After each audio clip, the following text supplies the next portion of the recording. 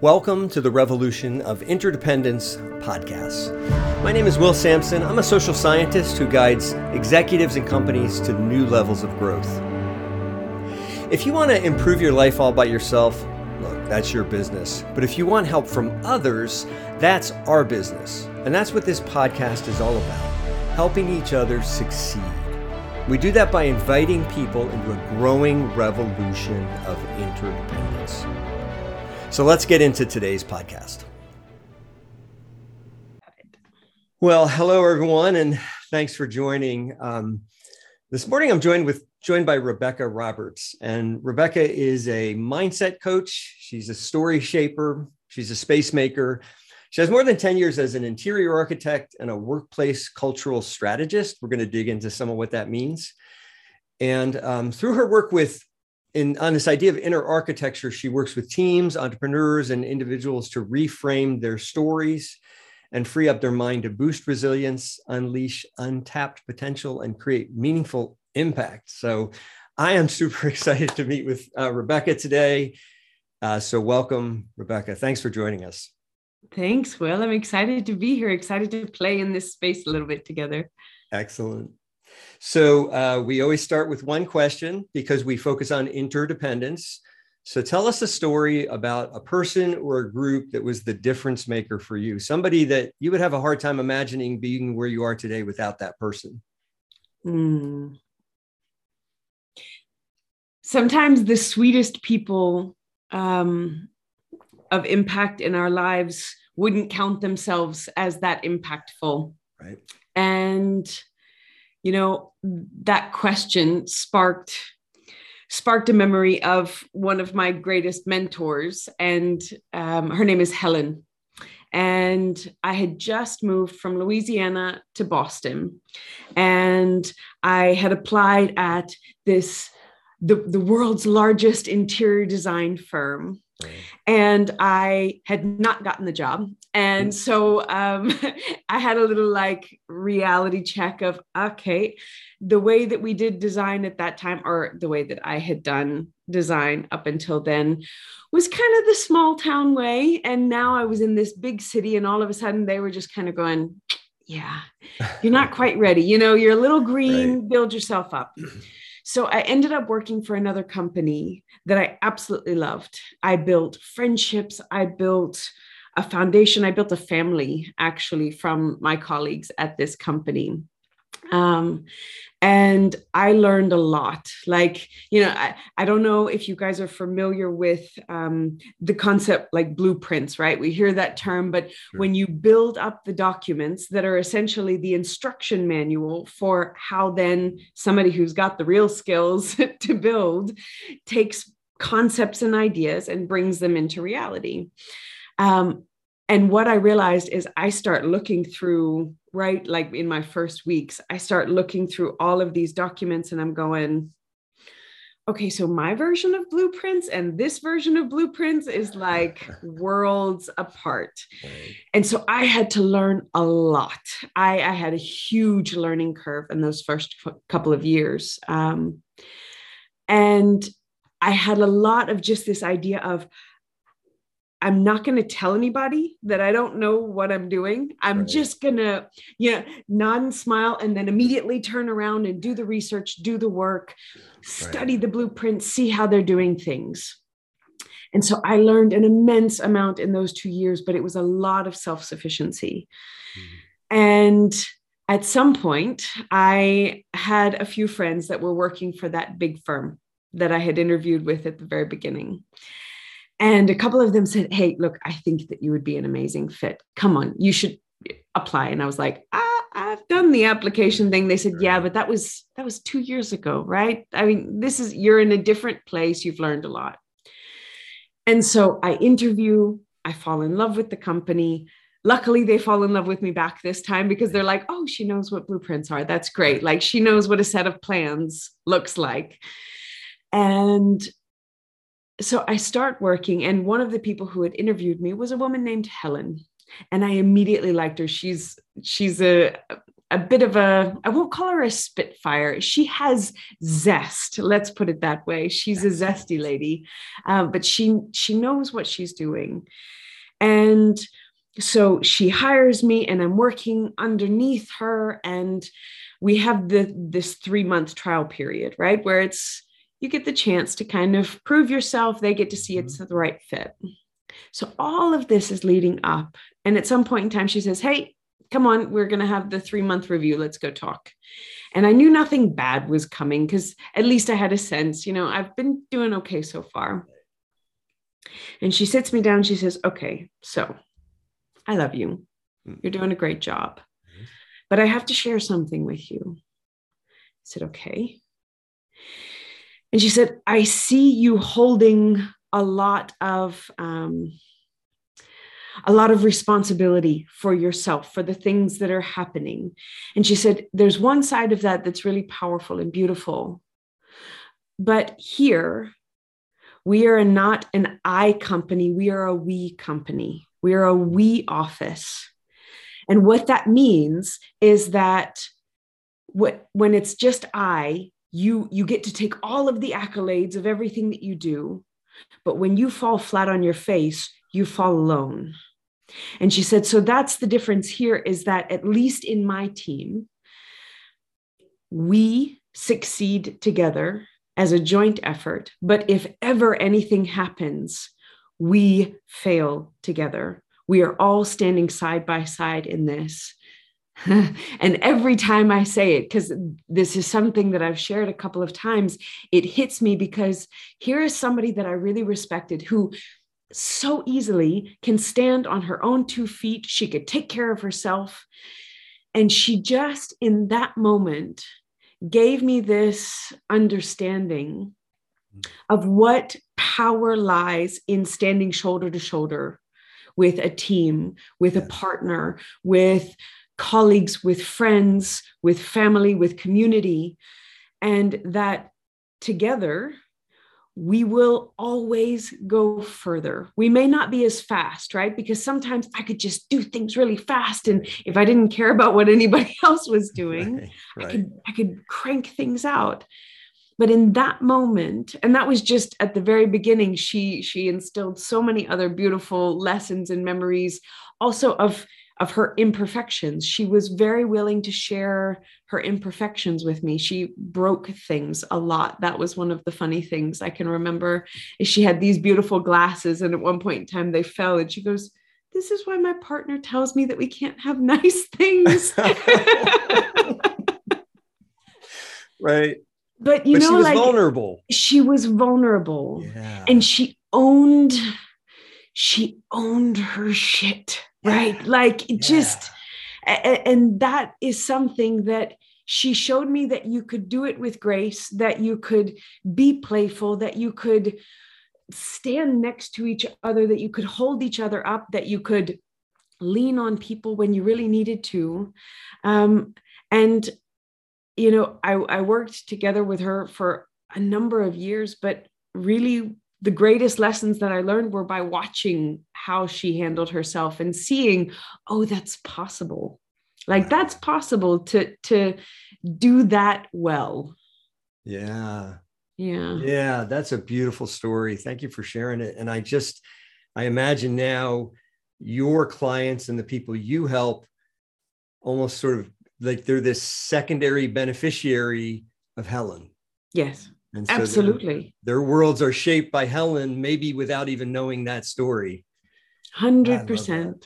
100%. I mean, that's the ripple effect, right? Right. That's so often when we talk about resilience, we leave out that key part, that a huge piece of resilience is not just that I can pick myself back up, but another part can be, can I reach my hand out when I can't do it by myself? That is also resilience. That is the recognition of the fact that I don't have to do it all alone. And that has permeated all of my work life. And as well, it shows up again and again in the way that I speak with clients, because I share quite vulnerably as well with my clients. Yeah. It shaped the way you do your work. I love that. Yeah. So speaking of your work, you talk about your work as doing interior architecture and being a workplace culture strategist. Help dig into that. I'd love to. I mean, I think we could do 30 minutes just on that question. So tell us about that. Well, actually, it's really interesting. So my career in the design world, in the architecture world, let's call it, has had two different phases. The first 10 years were really focused more on the design. Right. And there is where I fell in love with the human aspect of design. So I really loved understanding how we experienced spaces, how we interact with each other in space. And that was where I started falling in love with the culture and the strategy side of things. So more of how do I talk with people? How do we gather this information that informs the design better? But what started happening is in those first 10 years, I fell more and more in love with the human side and less in love with the design side. I wanted to understand that cultural aspect, how we connect, how we communicate with each other. But I started to notice that there was an aspect of it that was first beginning on the inside of how we allow ourselves to connect with ourselves. And you mentioned authenticity. Yeah. And so I started getting very curious about that because I would sometimes be doing these interviews where I'm working with two different people and we're having conversations and they have the same boss. They work inside the same company, inside the same office, but their life experiences inside the company are night and day. Right. And I started to think, okay, so it can't just be about the spaces that we're in. It can't just be about that external culture, about who we're relating to and where on the outside world. It has to start somehow on the inside. And so I wanted to dig in a little bit deeper into this. And so I decided, okay, so either I'm going to do a workplace psychology degree, or I'm going to explore this thing called coaching. Let's see, right? Like, I don't know what it is. And there as well, a little bit of my efficiency aspect came in. I was like, okay, the coaching program is like a year and a half and X amount. And the workplace psychology is another 4 years, master's. And I said, let me see what I think about all of this first. I start here. And if I want to dive deeper, I will. And I just fell in love. I fell in love with the exploration of understanding the human, like what is happening before anything ever leaves our mouths, before our eyes even focus on anything, what's happening in that inner world, and how can we make that structure more robust? And so the first 10 years of my career were about interior architecture. And the subsequent 10 years so far have been about inner architecture, the way that we build this stability, the way that we understand how we can relate with other people from a place of trust, from a place of curiosity, all of these things that begin first within us, but then shape how we allow ourselves to relate with the world around us. Yeah. And so that's now a lot of what I'm doing, but really cool still in the workplace setting. So I work a lot with teams, with small businesses, and it's a mix of mindset. Right.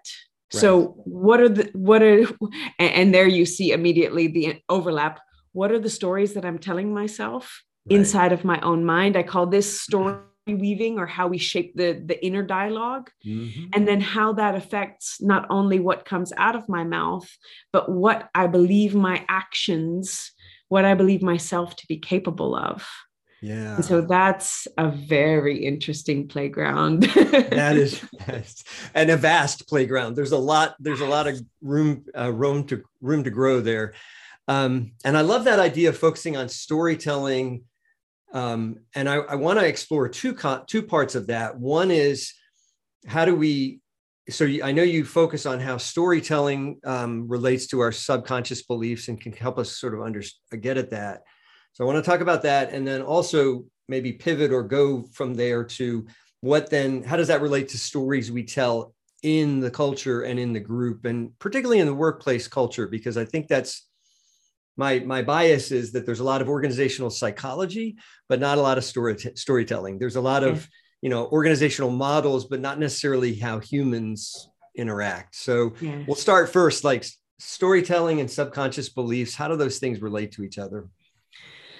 So I would actually say they're one and the same, to be really honest. Yeah. What I find is that storytelling seems to be an easier access point.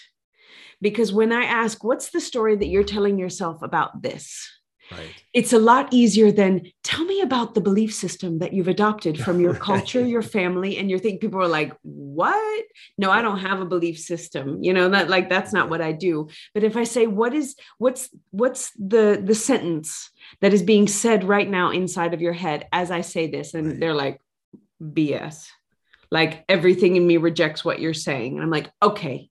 So the story that you're telling yourself is what that crazy lady sitting on the sofa across from me just said is complete lunacy. There's no way that I'm creating this life. This mess that I'm in, it's their fault, or it's this, right. These types of things. And so then we can start to dissect, to disassemble. Mm-hmm. In some ways, it's reverse construction.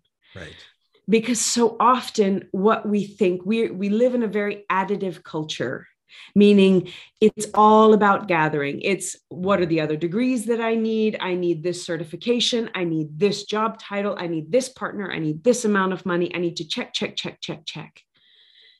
And I'm fairly certain that this is the point where a lot of times we have this midlife crisis, identity crisis, where all of a sudden, all of the things that we've been told our whole lives, once you have X, Y, and Z, no problem, you're going to be good, right? That's when you reach nirvana. That's when you hit that happiness place. But somehow I'm not experiencing joy and fulfillment.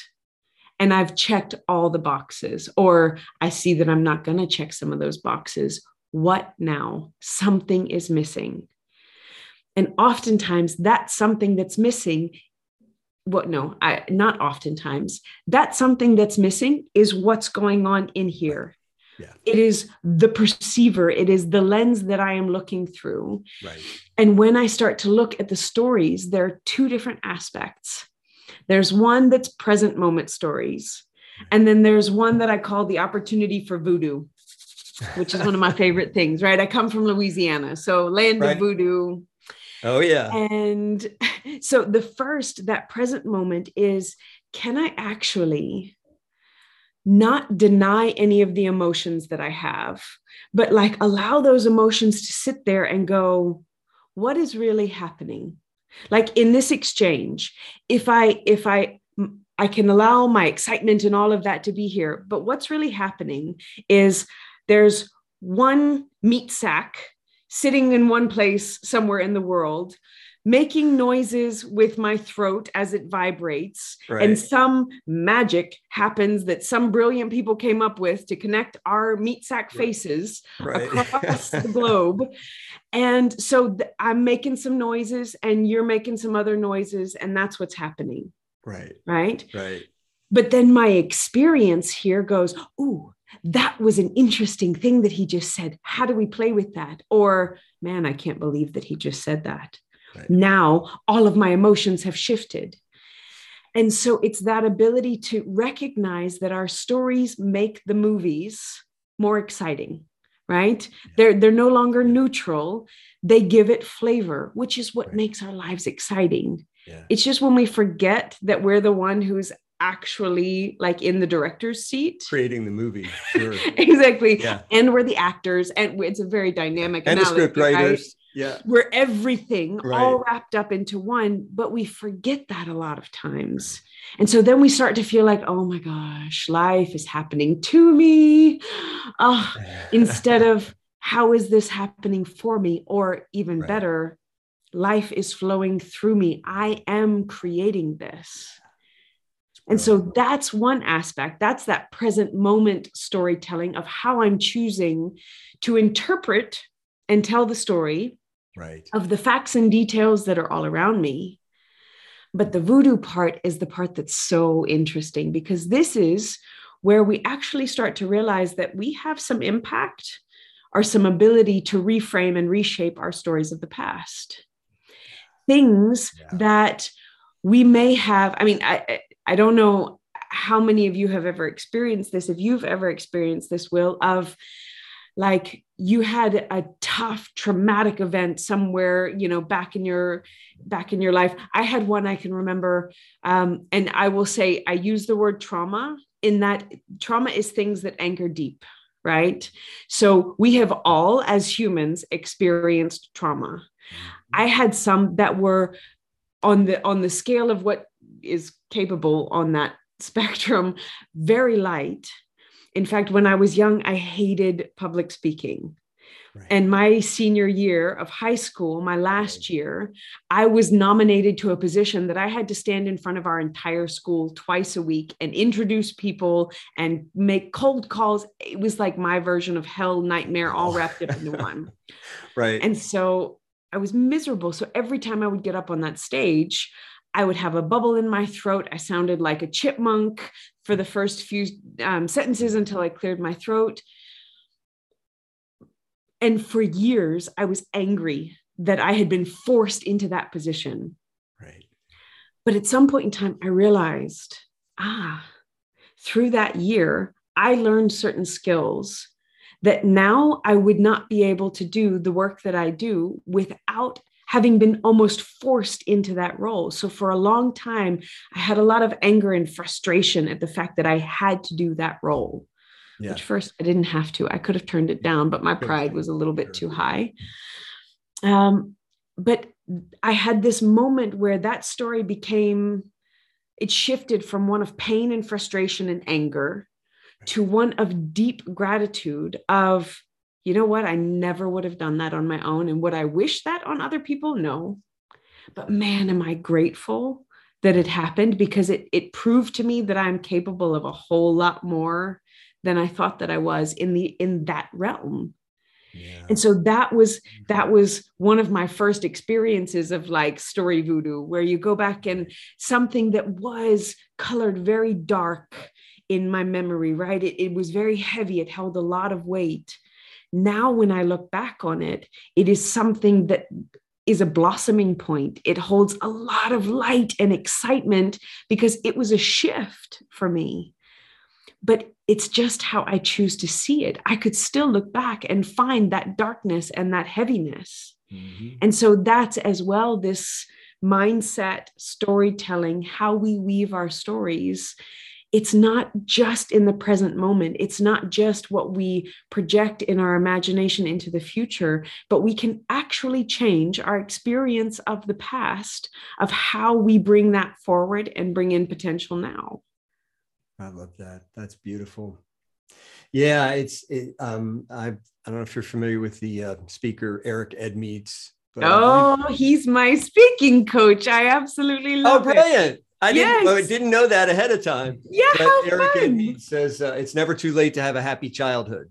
Amen. Amen. And I have used his concept of hindsight window with countless clients. So that's brilliant. Exactly. There's a lot of synchronicity going on here. It's great. So much. Oh, I love that you know Eric. That makes me so happy. Yeah, he's multifaceted, wild fit, all over the place. He's got all sorts of beautiful things. But this hindsight window is absolutely glorious in that let's decide how long you want to stay in that window where you don't believe that this is beneficial for you.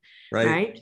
And some of us have memories that we have held on to, believing that was harmful to us and it defeated us in the present moment. Yeah. Because we hold on to a vision of it in the past. And so, absolutely. That's brilliant. I love synchronicity, and that's what's happening literally right now over the internets. Yeah. Okay. So, but then the next question is, so I have a story that I tell myself about myself. You have a story, and these other 5 people on our team have a story. How do we begin to tell our story as a group of people? Because that's, I think, what a lot of people find challenging, not just in the organizational context, which you and I both work in, but also just in life. Like, this person has this deeply held story about what happened, whether it's in culture, in politics, in world situations, in the economy, whatever. They have these stories that they've told themselves, and now we need to find a way to tell a story together. How do we do that? Oh, I listened to a podcast from Aubrey Marcus the other day, and he mentioned something. He said a quote, and I just thought, oh man, that hits it so well. He said, sometimes we need to shift our conversation and our coming togetherness from control to how do we relate with one another. Yes. And that's the idea that so often we have the idea. I was speaking with somebody about this morning, that control also looks like, I want you to see me in a certain way. And so I'm going to shape my words and my body motions and the way that I do things to try and influence what you think about me. Right. And there is this fundamental shift that when we start looking at each other's stories, when we start being willing to share our stories, it is not, how do I get you to come onto my side, but how do we relate to each other? How can we find ways to find human understanding between the two of us, even if our belief systems and our concepts and our ideas could not be further from the truth? And so a lot of times it's something, there's also a line from Brene Brown that I use all the time. That is, when you're trying to talk with somebody and it's clear that there are very different viewpoints, and this works wonders with partners and close friends and business partners, is the story I'm telling myself is blank. Because what that does is it takes full ownership of the fact that this is what is happening in my reality inside of my own head, right? Yep. I am not suggesting that it is reality as it is, because reality as it is neutral. It is devoid of judgment. Reality is happening. It is our lens that shapes it. And so when I take ownership of the story that I'm telling myself is inside of my own head, this is what's happening, is it gives me the chance to own that. So deep ownership, but it also gives whoever I'm speaking with the chance to kind of recognize, hey, I'm not claiming that this is reality. I'm claiming that right now, in this moment, in this snapshot that we're taking, this is my reality, which is different. And so I'm finding it is such a beautiful way to communicate as well. The question that comes up inside of my head right now is, when we start taking ownership more and more for our own thoughts, our own reflections, and pair it with this concept of acknowledgement does not signal agreement. Yes. I can acknowledge Agreed. Your viewpoint. I can acknowledge how you see the world. I can even find understanding of, I can really understand how with your life experiences, that makes a lot of sense. It doesn't mean that I have to agree with how you see things. And that was probably one of these moments where, how sometimes you have these dear friends. My best friend challenged me one time because I can remember I was struggling with some viewpoints that my father had. And I was like, I just don't understand why he sees it that way. It doesn't make any sense. And I hate it because I know the look that comes over his face whenever he's about to say something really smart and it's super annoying. And he just kind of leans back and smirks. I'm like, what? He says, have you really listened to him though? Have you really tried to understand why it is that he believes what he does? Like, yeah, I've listened. He's like, no, you're not hearing me. Have you really tried to understand, deeply understand, put yourself into a scenario where you can get why his belief system around that particular topic is what it is? No. And do I have to? Yeah. Yeah, because so much of me was in that resistance place of, Right. if I concede to acknowledging your viewpoint, then it indicates somehow that I agree with it. And this is fundamentally not the case. In fact, you hear it so much in companies right now, diversity and inclusion. Right. But what you also hear is a whole lot of exclusion of diverse points that are maybe older, that are more, coming from past generations, that sometimes it's folks that have been with a company for longer. Mm-hmm. You can't just say, oh, well, but our acceptance and our integration and our allowance for tolerance has boundaries. Is in a box. Sure. Exactly. It does mean that there are consequences for actions. Absolutely. It does mean that there are certain things that are not to be tolerated, as far as it may mean you no longer work for the company anymore. Right. But on a human level, on a human level, you are divine. Yeah. You are exquisite. And yes, you and I may really not see things the same, but you are no less worthy of love and affection and being heard as anyone else. And that is a hard pill to swallow in this day and age. Does that relate to, excuse me, I know you have a concept of full spectrum living. Is that, does that relate to that? Tell us more about that. Yes. So that concept, there's a deep belief that I don't believe that anything was created just to be discarded. Yeah. Which means that everything that is present serves a purpose. Right. And when I say everything, my belief system, the story I tell myself is everything is serving somehow for growth and expansion, for learning, for deeper understanding, for deeper connection, even when everything inside of me is screaming, there's no way that this serves a good purpose, right? There's no way.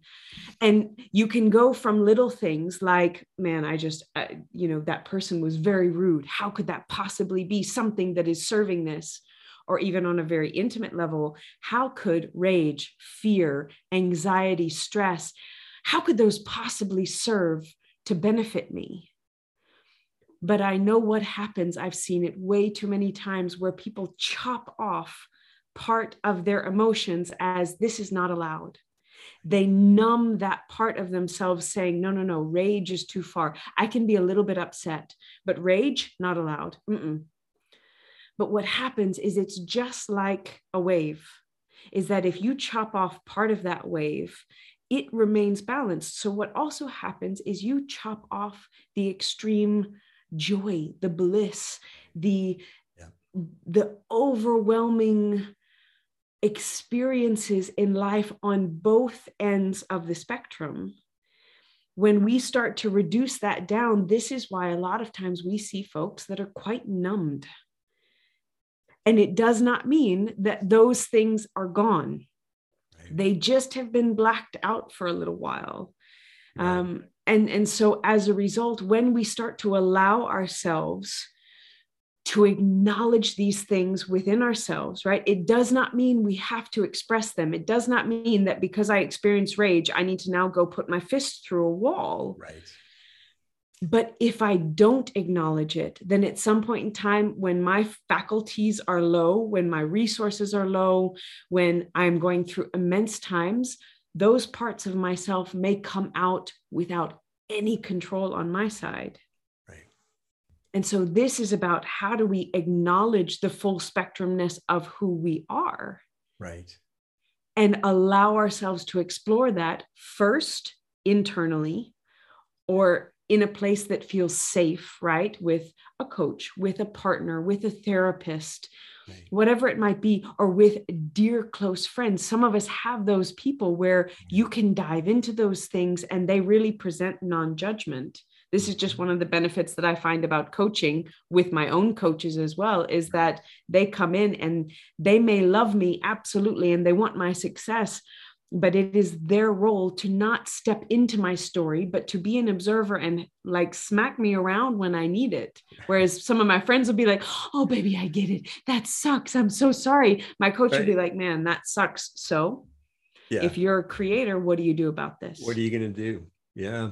you know, Yeah. and they don't let me get away with the BS that a lot of times my friends let me get away Right. with. Yeah. Um, Yeah. so And actually we're tight on time, but I want to explore one more topic because it really, I think it relates to, you talk about unromanticizing life. And I think that relates to this. Like, we have this idea, if we're directing our own movie, we think that when we're angry, we're supposed to be, Al Pacino in Scarface, or we think whatever, none of which is very romantic. Like, we have this romantic notion of how we should act. And sometimes even what you're advocating is not always the super sexy approach, but it's the realistic approach. So I'd love, can you expound on that for a minute? Yes.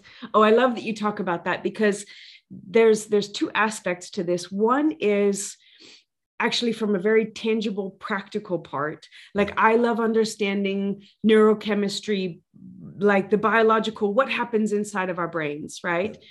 There's a part of that can rob some of the mystery of what's happening, right? If you break down what happens when somebody feels attracted to somebody else, right? It goes from the love song version of time stopped and I couldn't breathe and I felt my heart flutter. Right. And if you have a neuroscientist explain it, they'll be like, well, okay, so what happened was serotonin, dopamine, all of these kind of stuff flooded. It gave your heart, it allowed you. And so in some ways, it takes something that's very romantic and makes it a little bit less sexy. Right.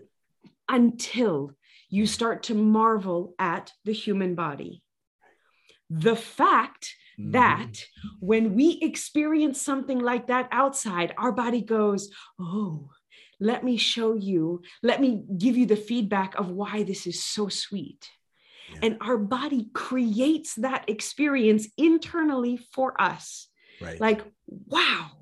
Right? That is wonder. That is magical. It doesn't sound like, I have to say, it has ruined a lot of the becoming more and more aware of what healthy relationships look like, have ruined a lot of love songs for me, because a lot of them are like healthy, unhealthy codependence. Right. Wow, you're the air that I breathe. Like, so if I disappear, you die. That's a really healthy balance of love that we have there,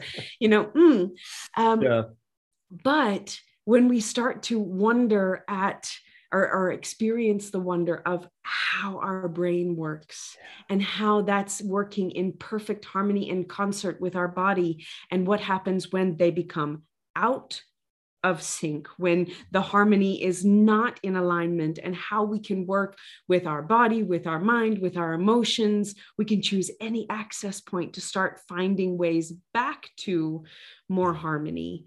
So that's one aspect of kind of de-romanticizing. But the other side is honestly just, can I remove a lot of the fluff? We like to talk about, especially entrepreneurship, right? You talked about working with startups. Right now, what I see is so many of these TikTok videos that, man, and I am obsessed with YouTube shorts, right? This is like the bane of my existence. I have to put timers on because I love them. Right. But how often we see how sexy it is when, you see somebody working hard, like digging a ditch, and then all of a sudden they do a palm thing and the garden is done, or I've just made $1 million. Right. And I'm not saying that it's not possible for miracles to happen, because they happen all the time. Right. But that miracle happens because somebody makes them available. They make themselves available. They use their hands and their hearts and their energy, and they pull everything into one place. And for some, it may take 20 years to reach that vision. And that does not make it less sexy. It's just, we've gotten into this habit of the instant everything, right? The 20-second videos, the 5-second memes, this. And to recognize that sometimes the reality is, wow, you've built up a lot of these stories for years and years and years. It may not happen that we can blast through all of them in a 3-hour session and you're going to walk out like Elon Musk, Yeah. That does not make it less incredible to see how we can create and shape our lives through the stories that we tell, through the ways that we relate to each other, and through recognizing the power of interdependence. That's why I love so much what it is that you're doing. Oh, wow. Well, that's a great thought to end on. Thank you so much. I feel like this could have been a 3-hour podcast. I know I get dangerous. I'm like, I could just talk with you forever. Yeah, no. I have loved this. And thank you for creating the space and for really being present. So this is great. I'm super excited to share your story with my folks. How do people connect with you? Probably the best way is my website, because from there you can check out the YouTube videos. You can connect with me on LinkedIn. So it's RebeccaRoberts.com. Yeah, exactly. That's probably the best way. Wonderful. Yes. Rebecca, thank you. And we'll talk again soon. Absolutely. Thanks, Will. Okay. And that's a wrap for today. Please follow me on social. You can find me at Instagram, Twitter, and LinkedIn at The Will Sampson. Please hit the subscribe button below to be notified of the latest episodes. Thanks, everyone, and I will see you next time on the Revolution of Interdependence podcast.